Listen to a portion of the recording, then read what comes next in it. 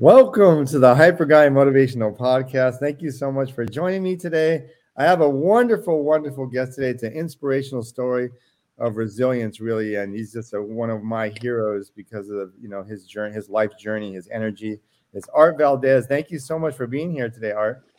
Martin, thanks for having me, man. We talked about this for a few months, and here we are. We're getting it done. You know what I mean? Yeah, I think we talked about this even before I even thought about doing the podcast. I told you that I kind of threw it out there, and you said yes, if it ever comes to fruition, that you'd love to do it. So thank you so much for being here. Yeah, man. And your vision has actually come to fruition. So you're definitely setting the pace on your end, man. So good stuff. So I'm gonna get into this. Art, just tell me, where were you born and raised, and where were you born and raised, and what was your family dynamics like when you're growing up? Yeah, so I was actually born on a Marine Corps base. I was born in 29 Palms, California. My father was in the Marine Corps at the time. Yeah, he and my mom, they were married, and when I was a baby, my dad, successfully discharged from Marine Corps, and then we moved to Watsonville, which is where everybody's from. So Watsonville, Moss Landing, Santa Cruz, Monterey County area, and this is pretty much where I grew up. And it's you know growing up, you don't think it's the place to be, but now that as I'm older, like I realize, like, you know what, I'm glad I grew up in this on the Central Coast, man. So Yeah. it's quite nice. Wasn't a city boy, but definitely come from a background of roots where my father worked the fields. Growing up, I mean, he wasn't all, they weren't paisas or anything like that, but man, you know they were working, when they were kids. That was the thing, and the only way out really was to join the military. Back in '60s and '70s. So my mom, she came from humble beginnings as well. She worked in the fields in cannery, and it's a funny thing about my mom. She actually retired from CDC herself, so she became a correctional officer later on in her, in her midlife, Yes. and retired from that. But yeah, man. So Santa Cruz County, Watsonville, that was And you have a from. pretty your history is pretty amazing too. You majored at Sac State in political communication. You're very much a community leader now. You've been in government service for over 20 years, and you're doing a lot of stuff outreach in the community. And I know, like, you're like a lifelong athlete. You played soccer and basketball and jujitsu and judo and CrossFit. You've done just about everything. I know you're a proud father too. So, um, when you were growing up, were you playing sports? Yeah, I mean, you know, I grew up as an only child. I have a half brother. It's my dad's son, and he was never, my dad never brought him around, and so it was just my mother, my father, and myself, and I needed an outlet, man. I had a lot of energy growing up, and I remember going into judo when I was like 9 years old, and then it was going into baseball at an early age, playing soccer, and then I wanted to try out for football, and so then I just wanted to get my hands on everything, and I think it was just a perfect outlet for somebody like myself who grew up pretty much as an only child. I had friends in the neighborhood, but for the most part, yeah, I was really busy growing up, man. I credit my mom for making sure that I was involved in a lot of activities and being exposed to many of those things like sports, because that's a great place to shape and build your character. You know. And who were your role models growing up? Was your mom and dad? Who were you close to when you were growing up? You know, um, my mother, naturally, but my mother was, my mom and I were very close, and my dad, you know, he was a disciplinary. He was a Marine, so there was this callousness, this coldness, this, um, I could honestly say, I mean, I could have expected more from father, but man, he was there to whip me into shape when I was getting out of line or out of pocket, and but yeah, man, I think it was my mom, and then outside of that, I had some family that my aunt, my mom's sister, and then my uncle on my dad's side, But I think for the most part, mom, she was the one. And what kind of stuff did your mom teach you? You said it is you're close to your mom, and what kind of it sounds like she was somebody very important in your life. What kind of things and lessons did she teach you when you're growing up? I think just getting involved, staying engaged. Um, it was one of those things where my mom went just to she would reiterate to me, you speak up for yourself. Um, just don't take an answer like a no, and just fight your way through it. You know what I mean? Just kind of she taught me a lot of lessons, man. A lot about love too. She didn't get a lot of love from her mom. They had a big family, and my mother's father, my grandfather, passed away when she was 14. So with my grandmother having seven daughters, there's only so much love and affection that is allotted to each and every sibling. And my mom gave me, or wanted to ensure that I was given a lot of love and and focus and attention, which I think transcends over to my sons now. I owe it to her is more than likely why I feel like I'm a good father.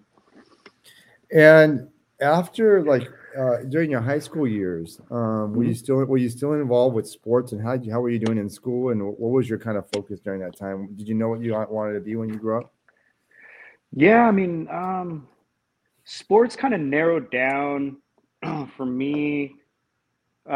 Just football. I just wanted to play football, and then I was involved in music. I started DJing at an early age and playing around there, 13, 14 years old, just dabbling. And then, my mom had actually put me in piano lessons when I was 12. And I wasn't too like, you know, at first I was like, okay, but, my dad he played a lot of musical instruments. So, I kind of think I got that musical vibe from my dad's side. And when I got into piano lessons, my piano instructor, he had a synthesizer. So I was intrigued right away with digital sound and synthesizers and then getting into DJing and kind of like segue into each other. They just kind of fit well with each other. So I started learning how to play all these songs and classical songs, and I started to play things by ear. And that was really what my passion was. Is when I was in high school, I really thought I was gonna, you know, be this, boy band rock star, whatever. Got into singing, and uh, we won some talent shows, and we thought we were pretty good. I look back at some of the videotapes, and I'm just kind of shake my head, go, but you're young and you have dreams, and I think every young person should aspire to have those dreams, and it's what keeps you going, I guess. At that age. Um, but yeah, that was the thing, man. I was leaving high school, and I didn't know what I wanted to do, but music. So I became a music major at first, and that's what I was studying. I went to community college out here in Salinas, and then from there, one of my friends, or one of my best friends from Watsonville, his name's Andy Vargas. He's a lead singer for Carlos Santana, still to this day. He's been with him for over 20 years. And as soon as he graduated, he moved down to like Santa Barbara area. He got, he was commingling with a lot of people in the music business, and he'd been singing since he was a young kid. But anyway, so um, he introduced me to some people down in LA. I think the guy's name was like Bruce Johnston, and some other. He was Christina Aguilera's executive producer. And we were in the studio, and he's like, we were talking about majors and this kind of thing. And I said, I don't know if I should major in music and stay with that, or should I like maybe go into something else. And I thought about going to law school, and oh, it was Ron Fair. That's the guy's name, Ron Fair. He was like, that's what you got to do, man. You need to go to law school. If you're gonna be in the music business and you're talented, your talents are gonna they're gonna take its own course, right? Your talents. But if you have the background, that's how you're going to survive in this business. So I was like, man, I thought about it. And so when I went to San Francisco State before I got to Sac State. So before I got to San Francisco State, I actually changed my major from music to political communication, and that's where things kind of started to shift for me. At that point.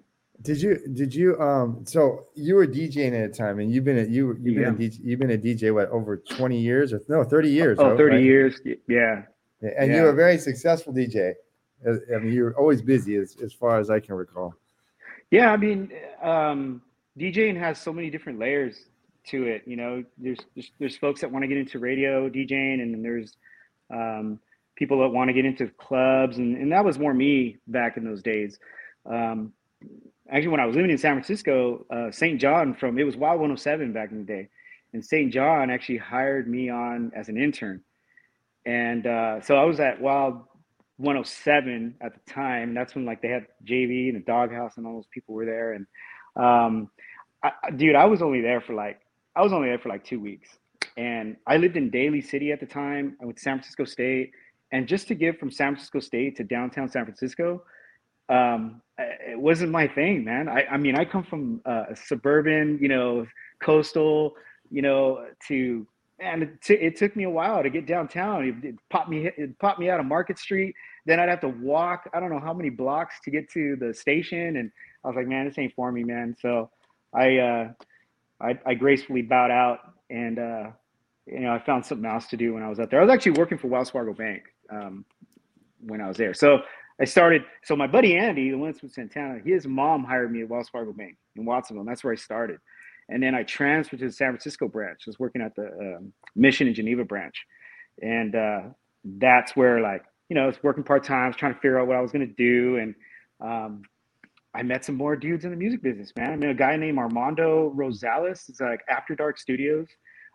He was producing, remixing songs for singer. Her name was Angelina. Then it was another one, Spanish Fly, Milo and Octaviano. And I go into the studio and I'm like, man, this is where I need to be, right? And I'm studying political communication, and I'm still kind of like attached to this music thing, and and I'm still DJing. So I was like, man, this is kind of cool. This is kind of where this is my wheelhouse right now, and you try to live that out as long as you can, and then you realize, okay, what am I doing here? Like, is this gonna what type of life did I want to live? I started thinking about those things because I've been in college already for like 3 years. I was a community college for the 3 years, and I got to San Francisco State, and I was going into my fourth year, junior year, right? And I'm like, I'm on like the 6 year bachelor degree plan, right? It's like it's taking me longer to get this degree. And so let me ask you this, Art. yeah. You were always, during this time, I don't think I've ever seen you not super motivated to achieving your goals. You always have a lot of energy. You're always a nonstop person. Mm-hmm. Were you working out and like you always were doing some type of workout and some fitness stuff? Always, yeah. So what kind of fitness stuff were you doing then at that time? Yeah, I mean, I still remember, going down, down by the San Francisco Golden Gate, running up and down those hills. I lived in Daly City, so they had some pretty nice hills out there. Joined a gym.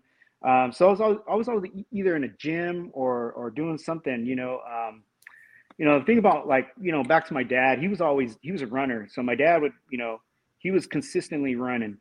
And I think that's kind of where, like, I got that, being in sports and then see my dad, do it when he got home from work or whatever. And, I built my own gym, at home, remember those old school cement weights and with just a pipe. And so when I got to the college, when I left home for the first time, I just kind of kept that going. It's just always been a part of me.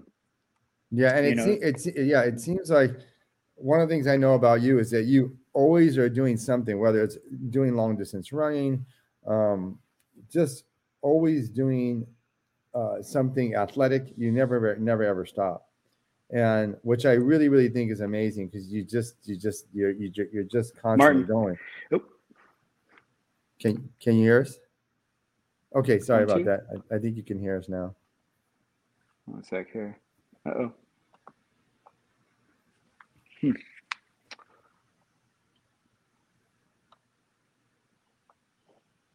1 second, we're having a little technical difficulty. Turn this bad boy up. Let's see what's up. Hmm. Turn your mic on, mic off.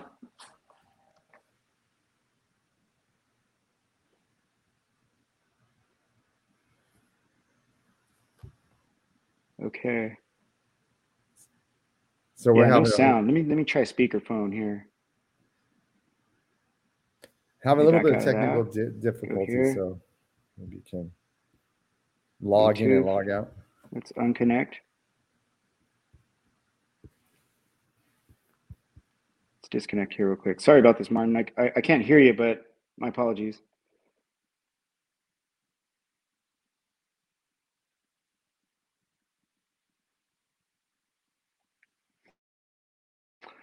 Hold on 1 second, man. Somebody called me.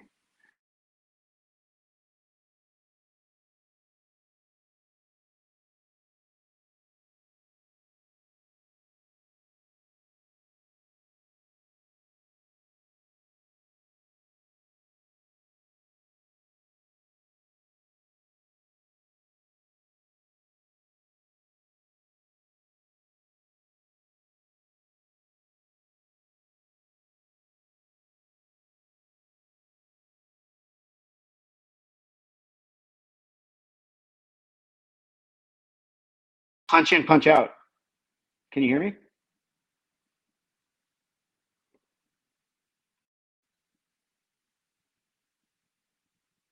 Do you hear us, Art?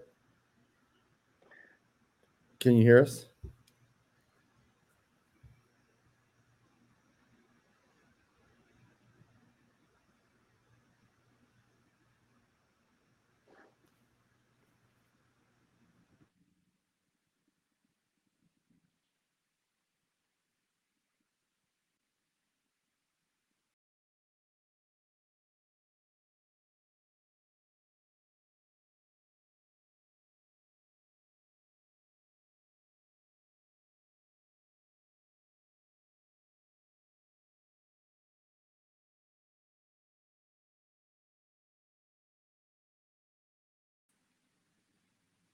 One, two. Holy moly, man. This thing is let's go beats. Can you hear One, us? two. There we go. Okay. It's I got a call from somebody right now and it broke me Yes, down. Sorry about that, man. Yeah, sorry that's about that. okay. So This is where you so chop and edit, right? You cut it up and yes, yes. do your So fine edits and cuts. Okay. so I think so you were really into sports. I know you were doing all types of sports, running and lifting and your jujitsu and all these different activities. And I know you went into government service after you left Sac State, Mhm. and you really got into the community side of that. And the job that you had is a very physical job. And one of the things I really love about your story is because I know how dedicated you are as an athlete and how dedicated you are to work and doing a great job in your position. I know that you had kind of a hiccup along your journey. And can you go into how that transpired? And I know you, like I said, you were doing amazing things in the job, and you still are. And that kind of like was a little speed bump in some way for you. How did that Mhm. transpire? And we can go into exactly how you dealt with that. Yeah, yeah. And I'll answer that, right. I'm gonna back you up just a little bit because I forgot to mention too. When I was 15, I went to this, and this all kind of has a lot to do with where my mindset is at, right? So my dad being a Marine and raising me, and me being around my uncles, and kind of pretty structured family, um, as far as the discipline part went. And when I was 15, I went down to the Devil. It was a Devil Pup Marine Corps boot camp when I was 15, and it was the coolest thing, man. I thought, right? It was 10 days of just straight boot camp, and I got a real good taste of what military could be like at that age. It left an impression on me, and I left there. in those 10 days, man, I left there, feeling a lot different. I felt like I had changed a little bit and my perspectives changed. And that was one of the best experiences that I think I could have had as an adolescent.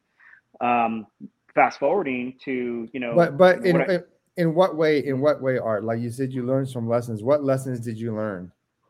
yeah, I mean, with football, with sports, with, taekwondo, judo, with doing all these things, I mean, there's a lot of hard work. There's a lot of, days that you don't want to go.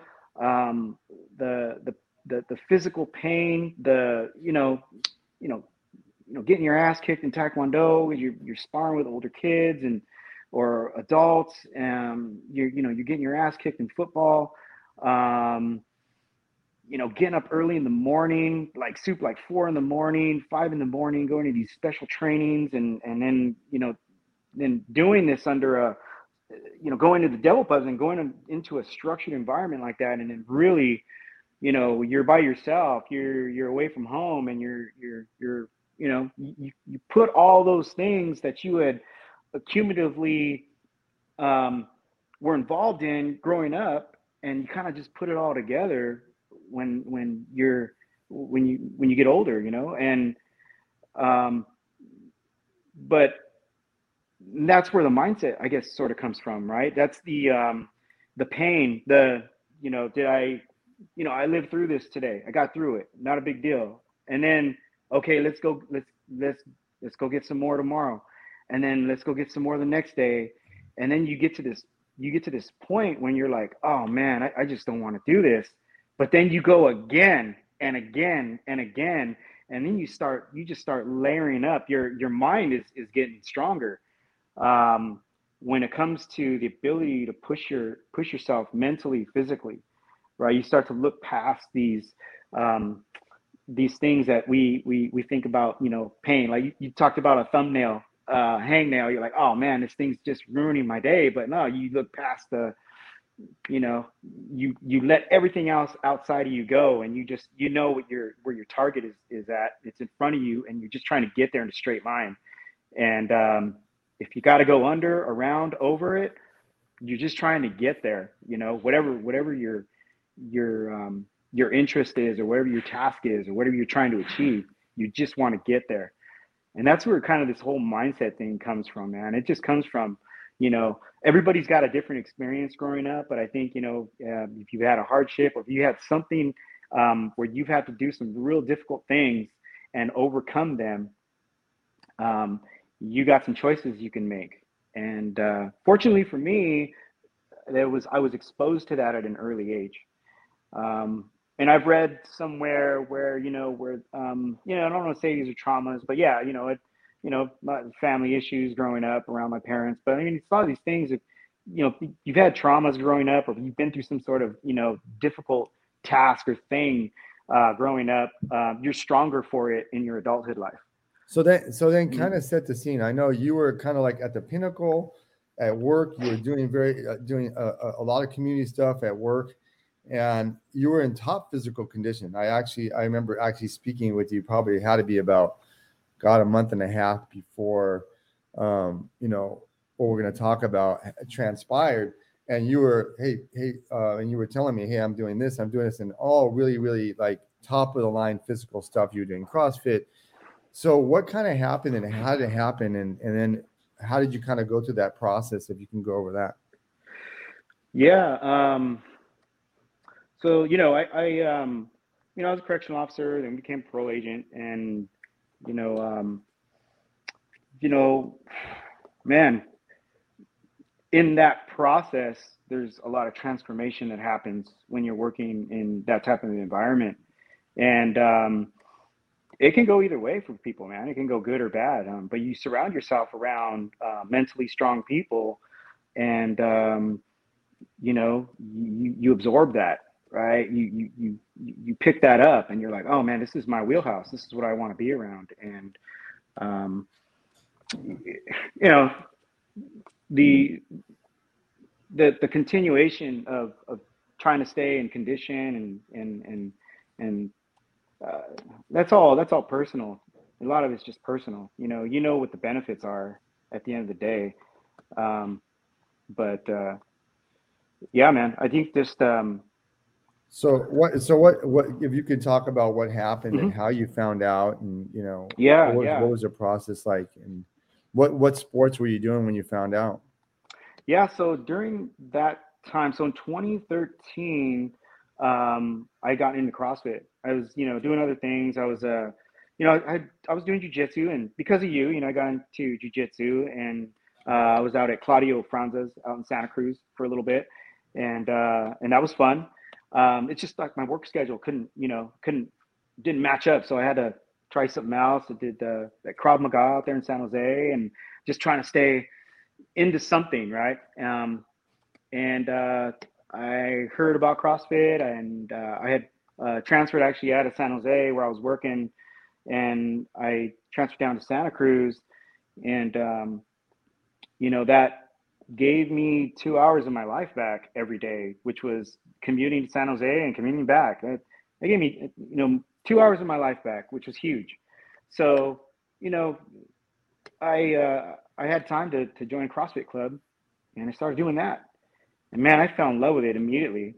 I felt like, shoot, it's 1 hour, high intensity, and man, I became a CrossFit junkie, right? And I was having so much fun doing it, man. And then one day, it was like November. It was like mid October, November of 2013. Um, I thought I had sciatica. I didn't know what that was, but I thought I had sciatica. Like I thought something happened to my lower back, and my left leg was starting to feel some pain, and the pain was just radiating up and down, like down to my foot, to my toes. So naturally, I go to the doctor, diagnoses it as such, sciatica, but something else is going on. My foot is numb.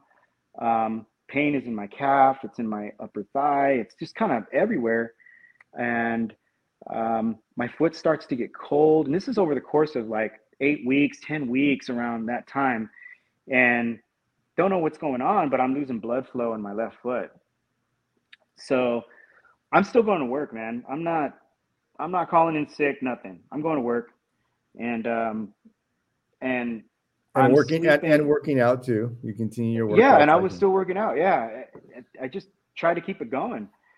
And I was sleeping on the couch like upright, like I couldn't sleep in my bed. I was just sleeping upright. And I'm like, man, this pain's gonna go away eventually, and I don't know what it is. So the doctor gives me some medication to help with the nerves. He gives me like gabapentin, I think it's for nerves or whatnot. Shit, that stuff's not working. And my supervisor at the time, like seeing me hobbling around the office, and he's gonna talk to our administrators, like, hey man, Art's, hobbling around the office. This guy needs to take some time off. And before that could happen, I go and see another doctor. They do the what is it that when they put you in the, is it the MRI, or when they put you in that little circular, man, I forget the name of it, but they put you in there and they give you this dye, and they go in there and they could see that I had like 3 blood clots, like 2 down in the foot, and then 1 above my into my thigh area. So I got these 3 blood clots, and when they get the results, uh, I'm in the lobby, and they tell me go straight to emergency. Don't go anywhere else. Go straight to emergency, and they'll take care of you there.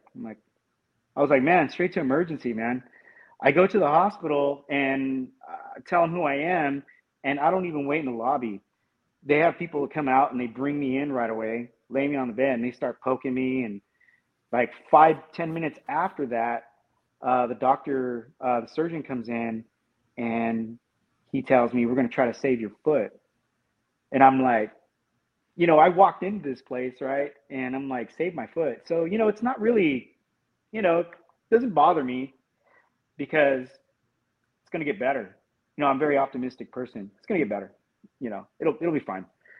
Okay, save my foot. Whatever you got to do, fix it, right? So I go in and get these angiograms done, and they don't put you to sleep, but they give you pain while you're getting the angiograms. I think I had like around 8 or 9 angiograms, but you could feel them. You know, they go into your thigh and then they go in through, you know, and they thread into your artery. And my arteries were plugged in some places. And basically, the doctor had told me that there's a certain window of time that those arteries, when they're clogged up or you got blockage, there's only a window of time that you got to get that squared away and cleared out. And I think the window is like around 3 weeks. And here I am running around, 8 to 10 weeks, working out, still doing everything, and just trying to, man. Uh, Doctor said you could have had an aneurysm or you could have had a stroke. You could have just checked out, at any point. And for me, at the time I was 39, and for me, I was like, okay, like I'm gonna get better. Everything's gonna work out. But every angiogram that I went through, and things weren't, the doctor wasn't hearing blood flow coming through what they call a popliteal artery underneath your knee.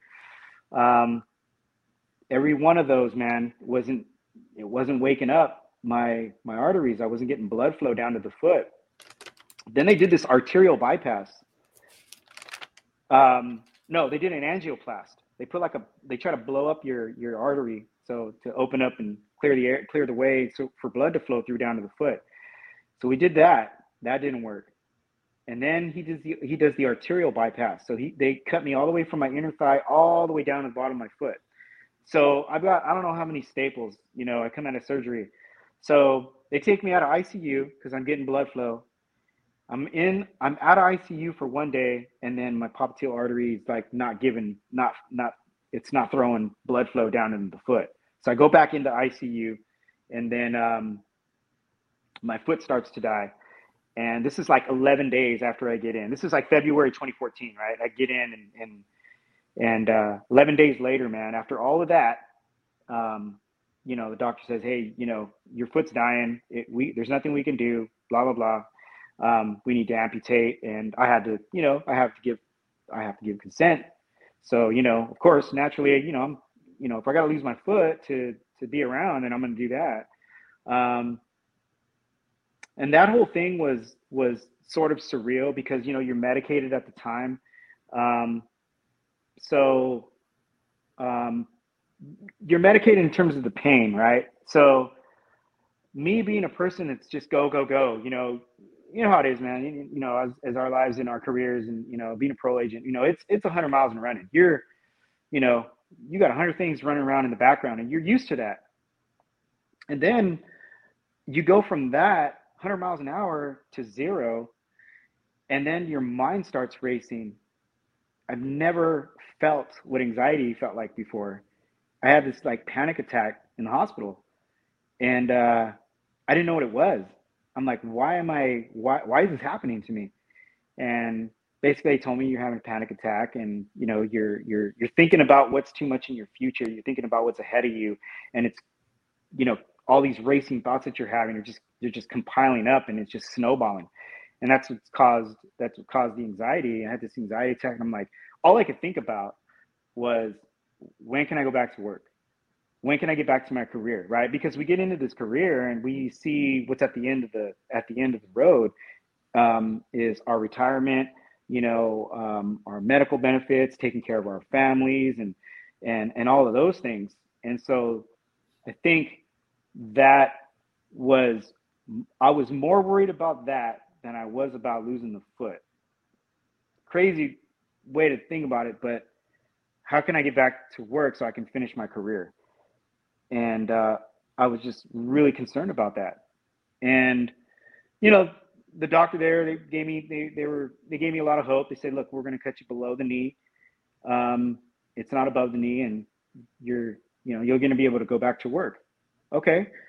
And, of course, I get on the internet. I'm looking at people with below knee amputees and those sorts of things. And I see people running and people do. So the day of the surgery, man, was kind of surreal. They, they take me out, they roll me down the hallway, and what's happening, right? You getting into the surgery room, and then you got to slide over. Of course, you know, I want to slide over myself, and I'm looking in the surgery room, and I'm still kind of joking around. I'm like, so where's the saw? Where's the equipment at? I don't see no equipment. So I'm asking them, where's all the gear at? Where's the saw? And you know, the nurses and they were just kind of like, man, you just, you know, making play of it all the way through to the point where you're going to get your amputation. So I remember the last thing I told the anesthesiologist, I said, look, man, just bring me back, brother. He goes, no, I got you. All right. He's like, you're going to be all right, man. And, you know, you know, we did a little countdown, and next thing you know, I'm waking up. And as I'm coming out of it, I'm like, okay, I know what's happening. I know what's happened. And I go to lift up my left side of where my foot was, and my thigh, it just shot up in the air, man. It was like super light, and it was just like the weirdest thing. And I remember just waking up, and I was like, man, I fucking did it. This is fucking, you know, this is crazy. You know, this is crazy. It's happened. You know, and I was very upbeat about everything. You know, my wife came in, you know, and you know, we weren't emotional. You know, I don't think because I was still coming out of it and just kind of part of like a little bit of machismo in me. You know, just kind of, you know, I wasn't sad or anything like that. I mean, not yet at least, but coming out of it, I wasn't feeling like worried or scared about anything. I think I was just glad that was over with, because those 11 days were pretty painful days just going through that. But I remember calling you. I remember calling you. It was a couple days afterwards because I know how driven you are, and I remember calling you a couple days after the surgery because I heard about what happened, and I called you, and you were like, "Hey, what's going on?" And I'm like, "Hi, how you doing?" And you were so upbeat, and hey, I just got this surgery, and I got to wrap this up and get rehabbing because I got to get back to work. And how are you doing? And no matter how much I asked, I was trying to ask you how you were doing. You kept asking me how I was doing and making sure that I was okay. But the conversation was always, I can't wait. I want to rehab. I want to get back to work. But I also I want to get back to getting into physical fitness. I'm going to get back into my CrossFit. And I remember saying to myself when I got off the phone, how inspirational that was for me, because you were just so directed. And how long did it take you to go to the rehab? And what was it like? Was it difficult to get used to? I know they always talk about that phantom yeah, feeling. yeah, Is that what you experienced? And how did you stay so focused on your rehab? yeah. That stuff's real, man. Yeah, after post surgery, had a lot of visitors, and you know, having a lot of visitors was was probably not the best thing. You know, although I appreciate everybody coming to visit, I ended up getting a fever. People coming in and out, whereas I should have been resting. And yeah, I mean, there's a part two to this whole process, man. But um, yeah, man, just you know, the folks who are doing the rehab, they come in right away. Day after the surgery, they want you up and in a walker, and they want you to at least stand. And just that whole thing, man. You know, for example, I mean, you go to the restroom by yourself, or you know, you don't remember anybody changing your diapers, man. But you have to go to the bathroom in the bed, and you got to have a nurse come in and help you out. You know, and that's hard to do, man. It's there's a lot of, you know, humility, and you know, we take a lot of things for granted until somebody has to help you along the way, you know. And so that drove me to just want to hurry up and get myself, you know, functional again. But getting in and doing the rehab part uh, was definitely uncomfortable. Um, you know, they kept telling me like, be careful, you're moving too fast, you don't want to fall. And I think the thing was they didn't want me to fall. Um, and me, I just want to get up and I want to go. And but you know how what your levels are to balance and those sorts of things. But I was in the hospital, I think, for another 2 weeks, and then I went to rehab, um, and that was another eye opener for me, was being in a rehab, because there are people in there that have far worse scenarios than you do, and that really exposed me to some things about, you know, I only got my foot amputated. There's other folks in this rehab right now that are going through some real things. And I remember they were showing me how to use the wheelchair, how to go uphill, and how to get through, places like you go through some like basic grass, and how to get through those things. And my brother-in-law was with me that day, and there was a guy that was riding through that area who was like a paraplegic, like neck down, and he can only control the wheelchair with his chin. And he's coming through, and he stops, and I don't speak Spanish. I know a little bit of Spanish, but he comes through, and he's talking to me in Spanish, and he's like, you know, he basically, my brother-in-law translates for me, but basically what he says is, hey, I know you're like having, I could see you're having a difficult time. He says, but I wish I were you right now. I wish I was in your position right now. Meaning like, I could still use my arms, I could still use my other leg, I could still move, I can, and man, that one hit me. Like that one like hit me. And then he took off, man. And my brother-in-law just tripped out on that. He was like, man. And he's like, you don't realize, like, you think you got it worse, you think you got it bad, but there are other people out there that got it 100 times worse than you do, right? So naturally, I think of, folks that are in that position, or I think of, our soldiers that went to war and they have to come back, and then they're dealing with A, B, C, and D, not just limb loss, but they're dealing with PTSD, the mental aspect of it. Um, and for me to have my foot gone, like, I just felt like, you know, what am I bitching and complaining about? Or what do I got to, you know, I just felt like I had really no space to feel any pity for myself, or sorry, feel sorry for myself, and I just felt like I didn't have that, like, it was almost like I didn't have the right to feel that way about myself, because I still had the rest of my abilities to, all all I had to do was be patient and wait for that prosthetic leg to come and start walking again.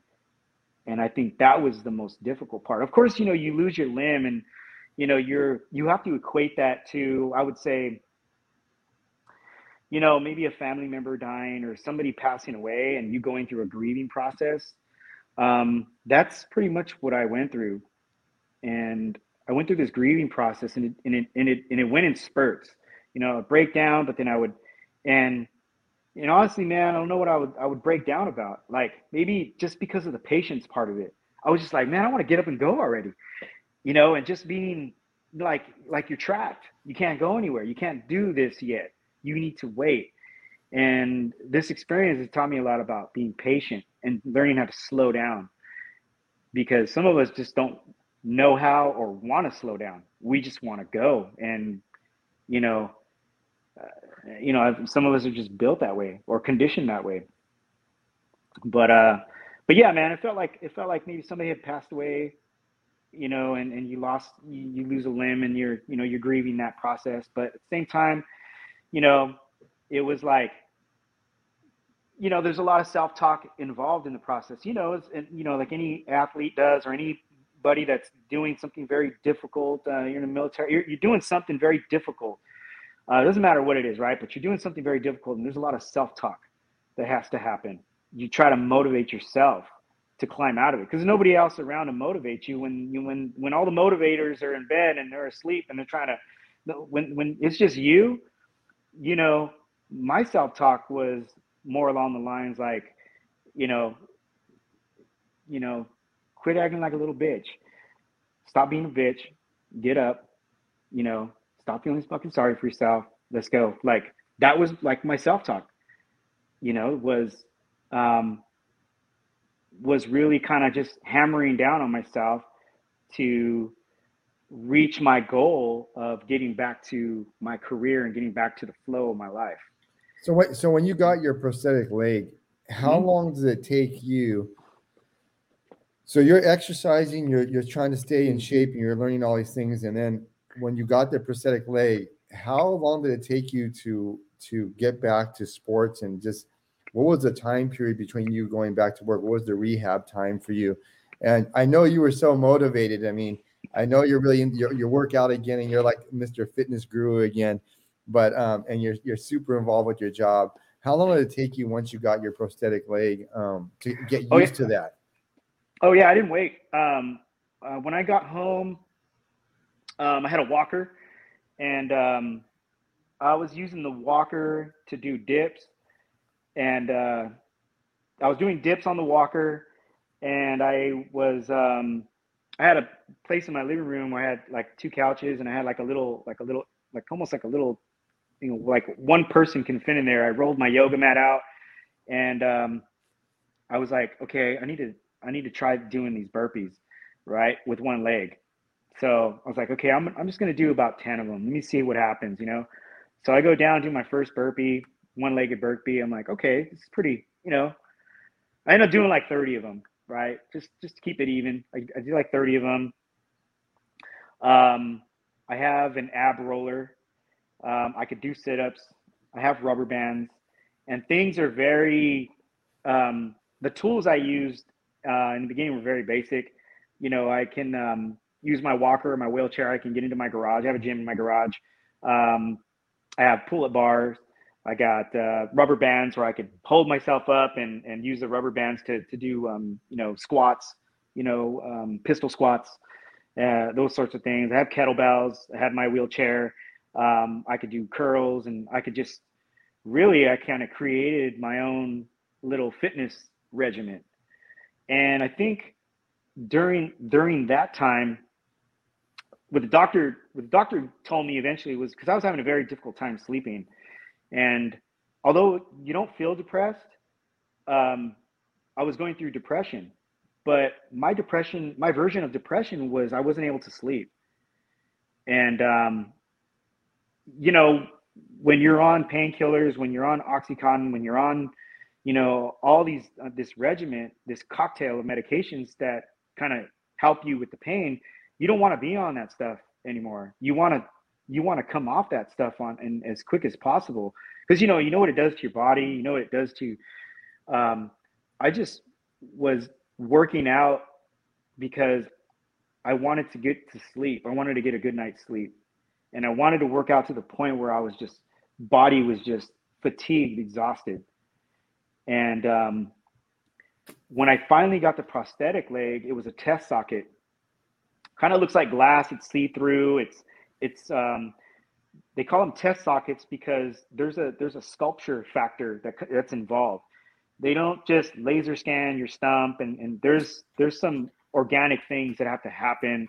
The prosthetic clinician is more like a sculpture, is artistic on a level where they need to know where your pressure points are, where you're feeling the pain, where you're, and that test socket is meant to be heated and molded down before you get your final socket. And I got that test socket, man. Uh, I walked out of that place. I walked out of there and we went to Jamba Juice. And Yeah, that's I the was so person. happy, man. Yeah. That's the And it person hurt, man. that's a person I know. And then how long did it take you to get back to work? How long were you gone? Yeah. So I was out. This is what this is what really got me, man. Was I was out February 2014, and I got back and I came back to work. I think it was May of 2015. February, March, April, May. So what's that? 15 months. So 15 months. But here's what got me, man. When our bodies are trying to heal and we get older, our bodies won't allow us to do what we want it to do mentally, your body will heal and your body will be ready when it's ready. And during that process, man, I thought I'd be back to work in, 4 to 6 months. I was like, okay, because I'm watching videos, man. I'm like, oh shoot, man, they got cut, they got the socket, they're back on the, I'm ready to roll. The patients, but aside from the patients, my stump ended up getting infected. So what I didn't know before this, and if anybody listening about, when they've never been in a situation where they've been in the hospital, and don't trust your doctors, man. My doctor, I was out here in Monterey County. I went to the hospital here in Monterey County. Um, my doctor never said, hey, I know some specialists at UCSF. I know some specialists at Stanford that could probably solve this problem. This is too much for us to handle out here. We're going to send you on the ambulance and send you. This is out of our wheelhouse. That never happened.